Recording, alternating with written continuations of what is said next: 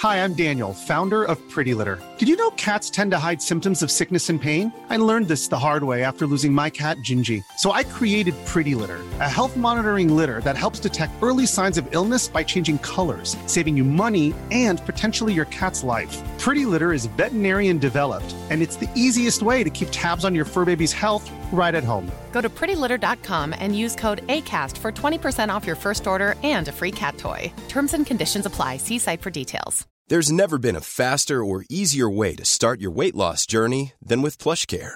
PlushCare accepts most insurance plans and gives you online access to board-certified physicians who can prescribe FDA-approved weight loss medications like Wegovy and Zepbound for those who qualify. Take charge of your health and speak with a board-certified physician about a weight loss plan that's right for you. Get started today at plushcare.com/weight loss. That's plushcare.com/weight loss. plushcare.com/weight loss. Hey, Dave. Yeah, Randy. Since we founded Bombas, we've always said our socks, underwear, and T-shirts are super soft. Any new ideas? Maybe sublimely soft. Or disgustingly cozy. Wait, what? I got it. Bombas. Absurdly comfortable essentials for yourself and for those facing homelessness. Because one purchased equals one donated. Wow, did we just write an ad? Yes. Bombas. Big comfort for everyone. Go to bombas.com/ACAST and use code ACAST for 20% off your first purchase.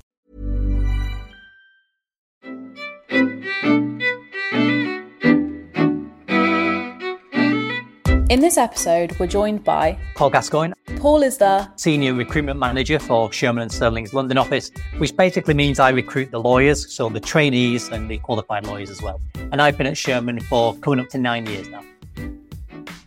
We wanted to ask you a bit about the transparent approach that you and Sherman take to recruitment, but specifically graduate recruitment. So you've got a great LinkedIn profile, which we'll include in the description. You do things such as Whiteboard Wednesdays, where you'll go through successful applications or give top tips, answer questions. Could you tell us a little bit about this approach and what made you take this approach? Yeah, so, when I joined Sherman, I'd been working at BPP Law School. And obviously lots of people there were applying for training contracts. And, I kind of knew in my mind how hard it was. And then when I joined Sherman, I was able to see it from the other side. So I was able to kind of assess candidates. And one of the things I realized is that candidates just didn't really know what to expect. Like the interview questions, what you would need to include in your application form, how competitive it is. And I've always been very transparent in terms of providing information. So I don't really see any point of kind of, concealing information or making it harder for candidates. I think it's better to tell candidates what you're looking for. And then it doesn't make it easier. It just allows candidates to really focus on the things that matter. Because what you don't want is to assess a candidate and they're really good, but you just don't see it because they've been preparing for something that's been completely irrelevant. So I generally find that the more information you give people, the better it is. I often find that, when people are on social media and things like that, the information is always one way. It's not really a dialogue. It's a case of these are our applications, these are our dates. And even things like, this is how many offices we have, that kind of stuff is kind of okay. But any candidate can just look on a website and get that information. And I think ultimately what I realized is I could be useful to candidates, like really useful. So I started to create information, content, as we call it, for example, on applications. And not just, here are 3 tips, here are 5 tips, really writing in-depth articles, which really scrutinize the process and really explain what we're looking for and explain how competitive it is. So it was a case of providing information, but then going kind of above what was out in the market already and really kind of going into depth and really explaining it and really making it useful. And the other thing as well is it was a change in approach. So, when I joined, we were still doing lots of things like attending law fairs. So we would be traipsing up and down the country for weeks and weeks, attending law fairs, and you'd be there for hours answering really basic questions. And actually, for a team our size, I thought it was probably a waste of energy, really. And I thought, actually, we created things that were readily available online, which were really useful. Candidates will get so much more value from that than coming to speak to us at a law firm asking who we were and where our office was based, those types of basic questions. So that was really the premise behind it. I thought providing information is good, making in-depth, and also changing the way that we were kind of promoting ourselves to students. And I think providing information online has proven to be much more effective than, attending lots of different law fairs up and down the country. Yeah, completely. I think it's also nice because as well as doing that, I mean, in my experience of coming to one of the open days that you were running, that was an in-person extension of the content that's there online. So it was a really good experience. I think that's right. It's, when you do things online, it doesn't mean that you don't do things in person. It's just that we prioritize things like open days, rather than things like law fairs. And ultimately, it's a case of, managing the resources that you have. So, I mean, I work at a relatively small US law firm. We don't have a lot of resource. So actually, you just have to think, well, it's not like we've got a team of 5. We don't have an enormous budget. So how do we do things, a little bit more effectively? Yeah, completely. And it's also nice because the information it doesn't try and make things overcomplicated at all. It's really, the simplest it can be. And that's so helpful, especially non-law, law, whatever stage you'll be. The information about practice is completely different to studying. So that's one of the things I also really like about all your content, because this kind of links to the next question, which Ellie is going to ask you. But there's so much information out there that it can be hard to know what information to look at. So, yeah. Yeah, very true. I think also with online, you can kind of look in so many different areas. And with our podcast, a lot of our listeners are either kind of just coming to the stage of vacation schemes or a little bit before that. And obviously there's a lot of discourse about how kind of overwhelming they can be with applications. So do you have any advice for our listeners who don't know where to start? Yes. So, I mean, there's lots of information out there. And I think there are student publications, things like Legal Cheat. And I think they're a good starting point. You'll get used to kind of names and kind of the types of law firms, and then they'll begin to categorize like US law firms, Magic Circle law firms, Silver Circle law firms. Great place to start, but that's probably just the beginning. I think once you've started to get familiar with student publications, then maybe move on to the publications which are really designed for lawyers. Now, initially, this might be, quite difficult to understand if you're reading The Lawyer, but ultimately you'll begin to see how kind of lawyers and like legal journalists are reporting on the legal sector, which I think is a bit more accurate. So for students, I would say, start to read student publications, then read legal publications, and then start to, if you can, get some kind of engagement with the law firms that you think you might be interested in. Obviously, an open day is the key thing, I would say, because if you go to an open day, then people will tell you a lot more about the firm. If you don't really have that benefit, then I'd say try and at least understand the core practice areas of a law firm. Because again, from the outside, law firms can look very similar. And in some ways they are. Law firms have many more similarities than they have differences, but they tend to specialize in areas of law. So they might specialize in transactional work, such as M&A or finance, and others might specialize in things like arbitration or litigation, or some firms might do all of it, might have a very broad mix. But I think trying to understand what a law firm specializes in is a good place to start. So, for example, at Sherman, we're a transactional law firm. We specialize in things like finance and M&A. And if candidates know that, then their application and their interview is going to resonate more than if they think we specialize in something like tax, which we do have a tax department, but it's not a big department within, for example, the London office. So really trying to understand that what a law firm specializes in, I think, is important. Thank you. And yeah, I think we've heard quite a lot of this, that your application, you need to be very careful that it's specific to where you're applying and actually done that research, because it seems such an obvious thing to kind of have a downfall on, but I imagine it's quite easy when you're doing multiple applications. Yeah, that's right. And I think obviously it's very difficult to get a training contract, and people submit lots of applications, and actually you probably do need to submit lots of applications, but you can't submit the same application to different law firms. And that's the challenge. But that's where it's not something you can kind of sit down and within a week produce 20 good applications. I think it takes much longer to kind of research the profession. But once you understand where law firms sit within the market, what they specialize in, what they're good at, then I think it's easier to tailor your applications. So before you even start to think about applications, I think there just needs to be a big, the research period. Thank you. And you touched on there that different types of firms we're looking at. So US firms, Magic Circle, Silver Circle, to name a few. But just honing in on that US firms versus UK firms, what actually is the difference between those two? Well, this is tricky. So we do tend to categorize law firms. And I think it's something that we always do. We always categorize. So you've got, like in the student market, law firms are often categorized as US law firms, which are essentially law firms that have their heritage in the US. Then you've got Magic Circle law firms, which are deemed as being like the biggest or the most prestigious of the UK law firms. Silver Circle, which, some would say is like a tier down.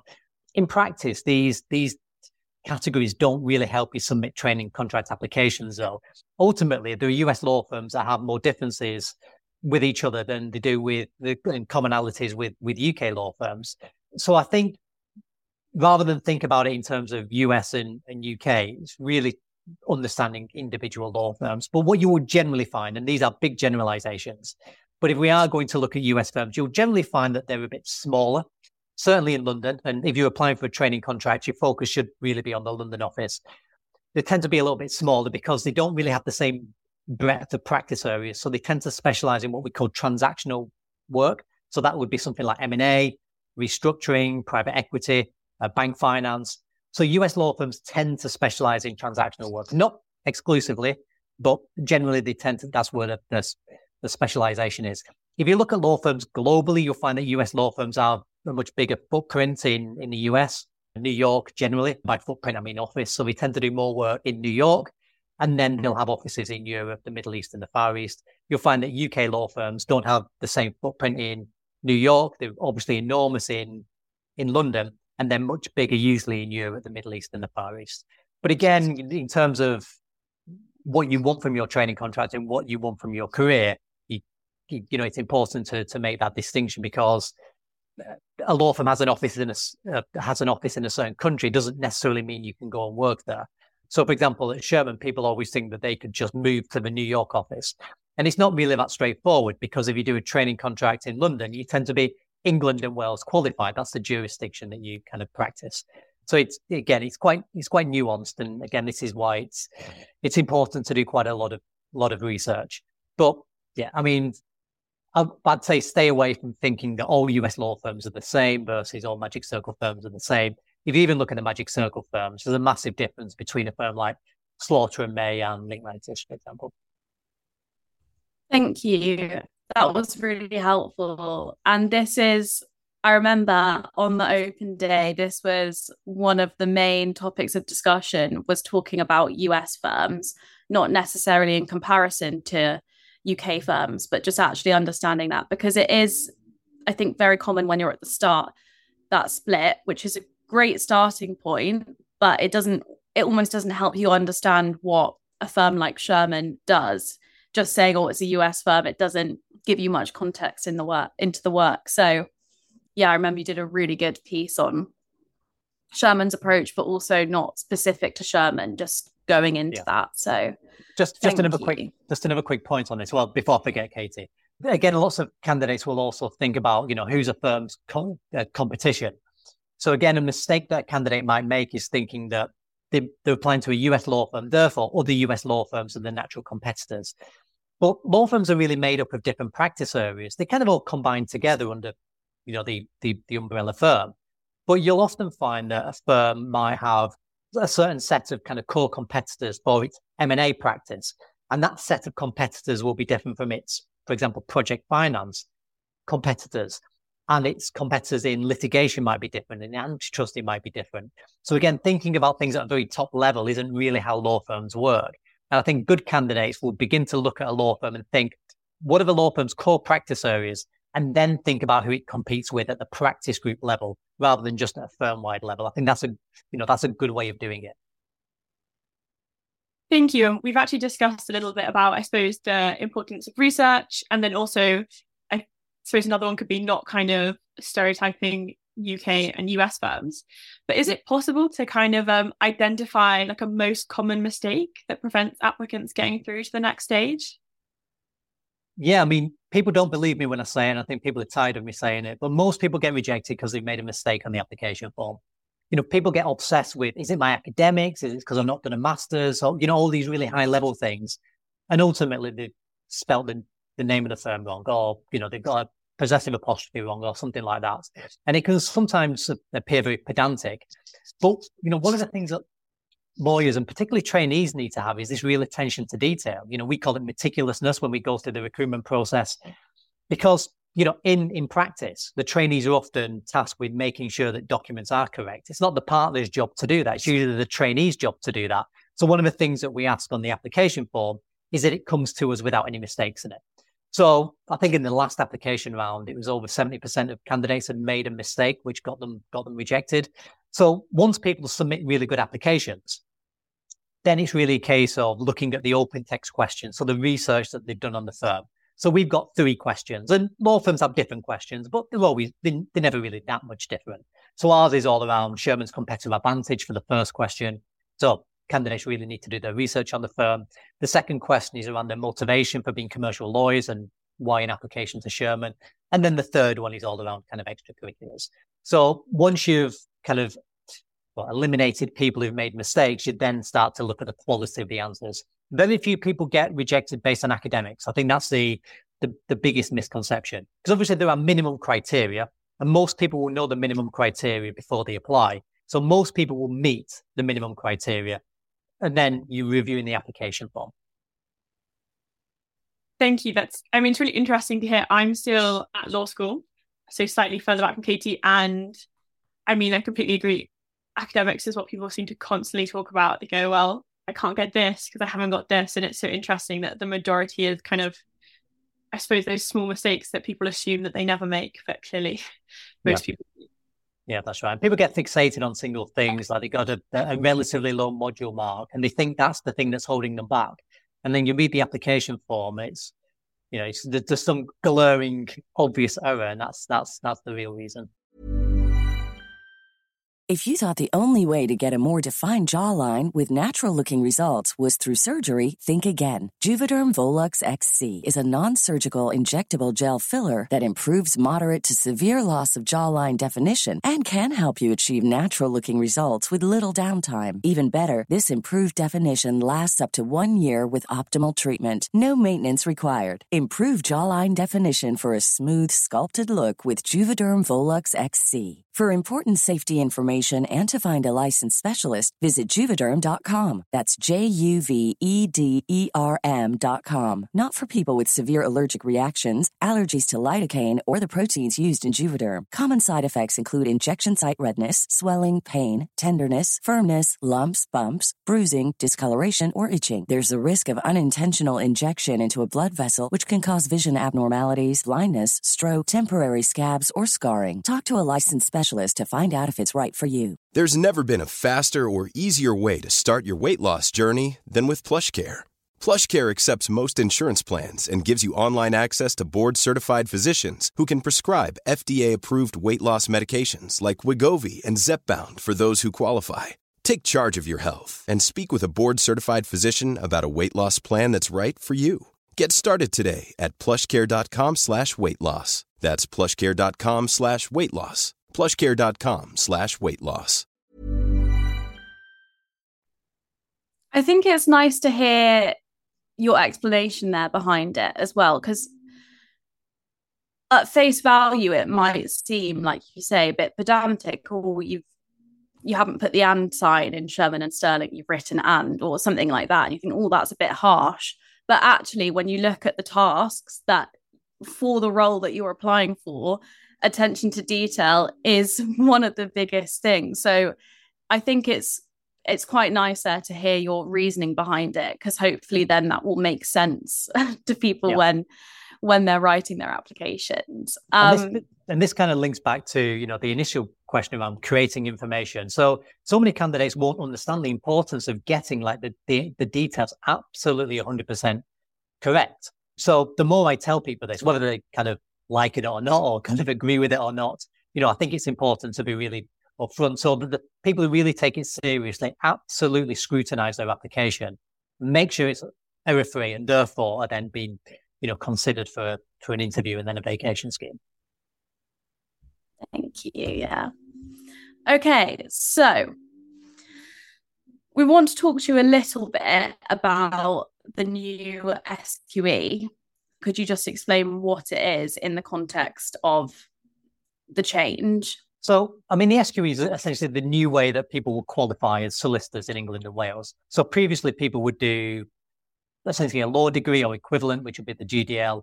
Then they'd do the LPC and then they'd do a training contract.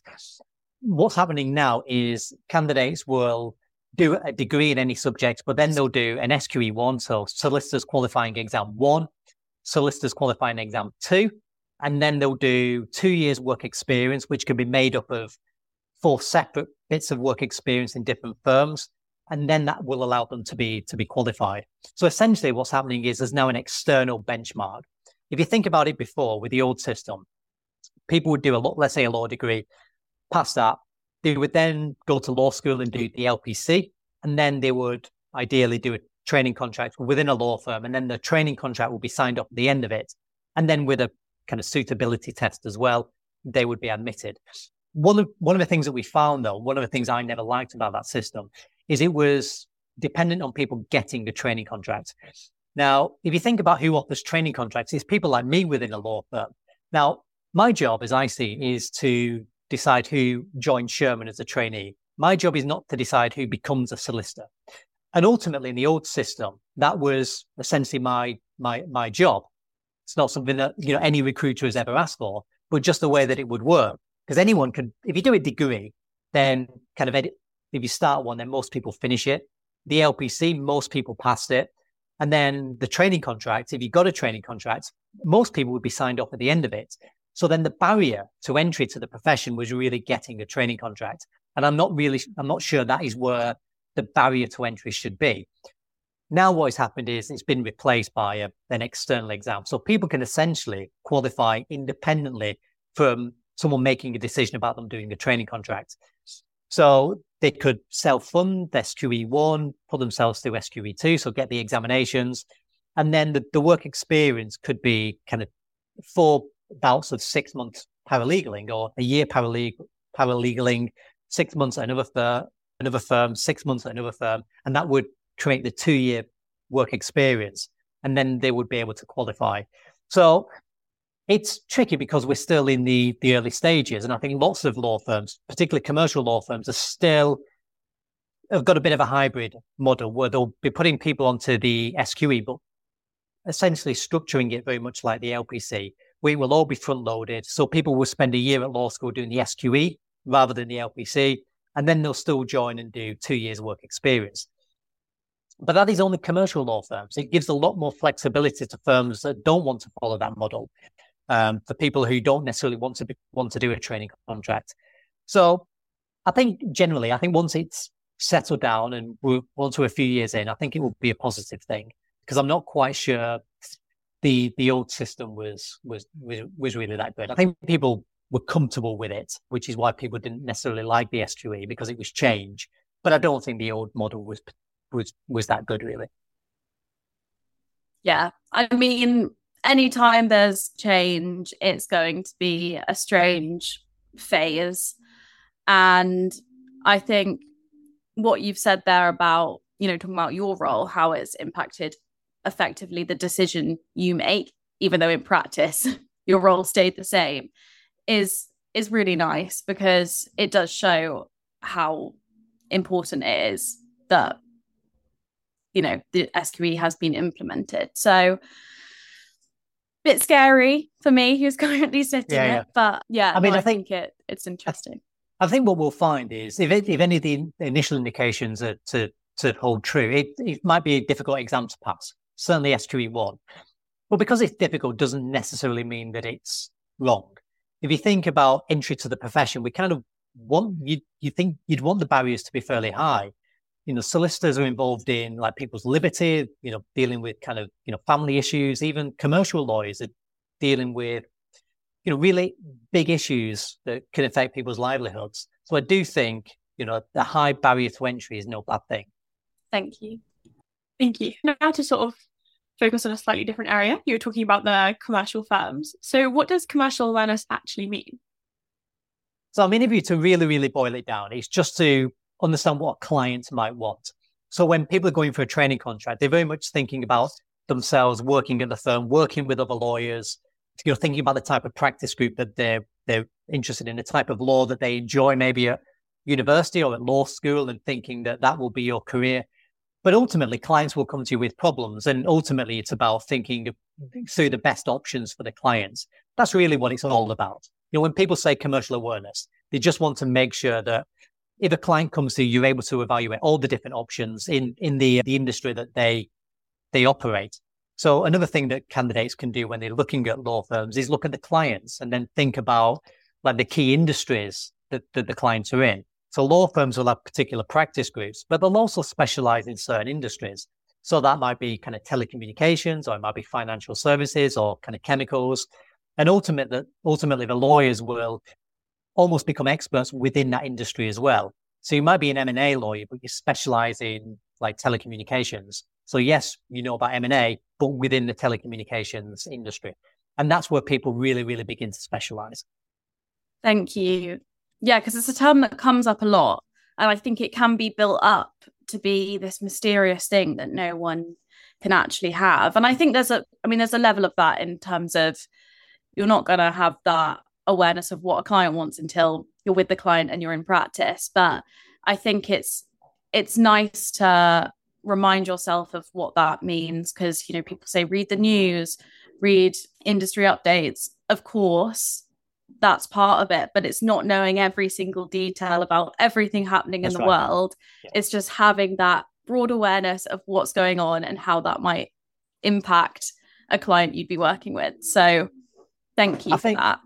And I think, for candidates, in terms of what they can read, but, people say read the FT, it can be daunting, but I mean, ultimately, people are joining this profession, people will be able to read the FT. It might be a bit confusing to start with and, might be a bit of a difficult read, but the more people do it, the easier it will become. So just reading things out of the FT and the Economist, you'll just be able to understand things you'll be able to understand things more after reading it for a few months. So even though it might be challenging to start with, I mean, those publications are generally what lawyers read. No, I think that's a good thing to say, because I know for sure when I first started trying to engage with things like that, I did find terms really confusing, but actually over time and listening to it in different formats, so maybe you listen to the podcast version of the updates or things like that, you can find a way where things make sense. It doesn't have to be sat down with a physical print studying it. It can just be checking in with it every day ideally, or once a week, whatever it is. So yeah, no, it's very true. Okay, so to finish up this episode, we asked some of our listeners to share any questions they had for you. And we've kind of got three main ones because we grouped some of the questions we got together. So the first question: if I haven't attended an open day, is my vacation scheme application going to be at a disadvantage? No, I kind of advise people to do an open day because you get a lot of information on the firm. But it's not the case of you came to an open day, therefore you're prioritized for a vacation scheme. You'll benefit from the information that you get. But other than that, no. And lots of trainees currently didn't attend an open day. Thank you. And then, so the next question from listeners. So how many non-law versus law students do Sherman recruit? And what advice do you have for non-law graduates? So it's not something that we kind of monitor. Usually it's around, in terms of applications, because we get a lot of applications, usually it's a bit easier to kind of plot that year on year. And it's usually around 60% law grads, 40% non-law grads. But when it comes to actual trainees, it can vary quite a lot. So let's say we have intake 12 trainees per year. Some years it might be 10 law students. Sometimes 10 law students, 2 non-law students. Other times, the balance can shift the other way. I mean, ultimately, we're just not assessing people on their law degree when they go through the recruitment process. So it just varies so much. If you looked at it over time, over like this period of 10 years, it probably would be around 50-50, but it can just fluctuate so wildly from year to year. It's not something that we really kind of look at. And if you are a non-law student, I think the key thing to understand is that law firms are not assessing people on their legal knowledge when it comes to vacation schemes or training contracts. The reality is a law degree is just an academic subject, just like anything else. There'll be some elements which will be relevant, but generally it's an academic subject. And what you do in practice is the practice of law. And the two things are very different. So a non-law student has got as good a chance of getting a training contract as a law student. Perfect. Thank you. And the final question from our listeners, do I need a first, and will I be at a disadvantage if I have a 2-1? Well, no and no. So you don't need a first. I mean, a first is fantastic, but it's not a requisite. Will it be disadvantaged with a 2-1? No, absolutely not. The minimum criteria is a 2-1. So if you meet the criteria, then your application gets evaluated. But no, I think we're now at a stage where people just think getting a 2-1 is a negative thing. It isn't.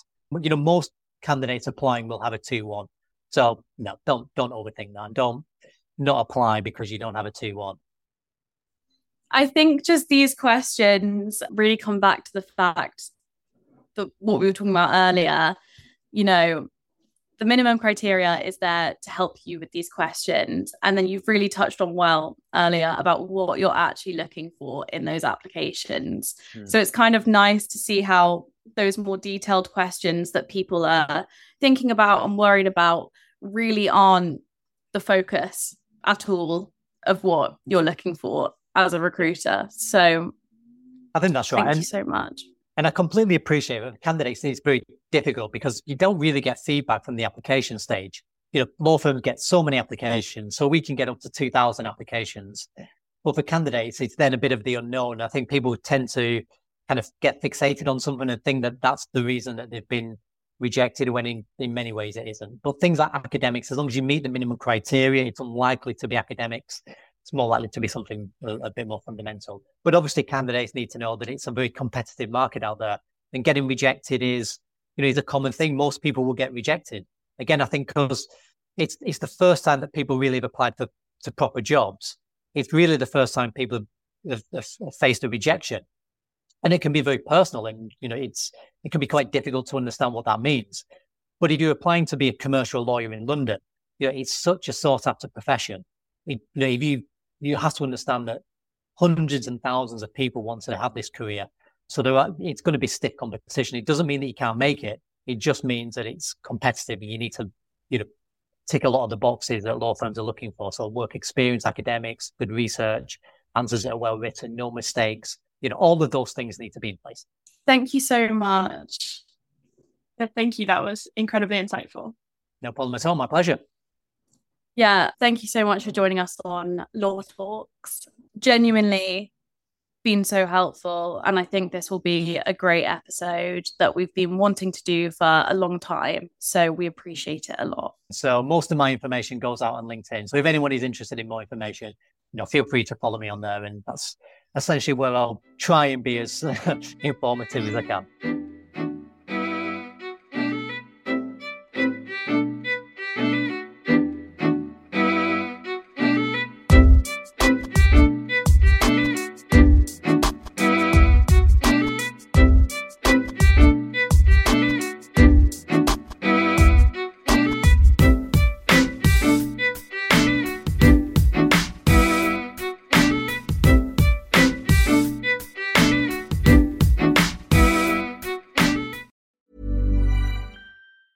Hey, it's Danny Pellegrino from Everything Iconic.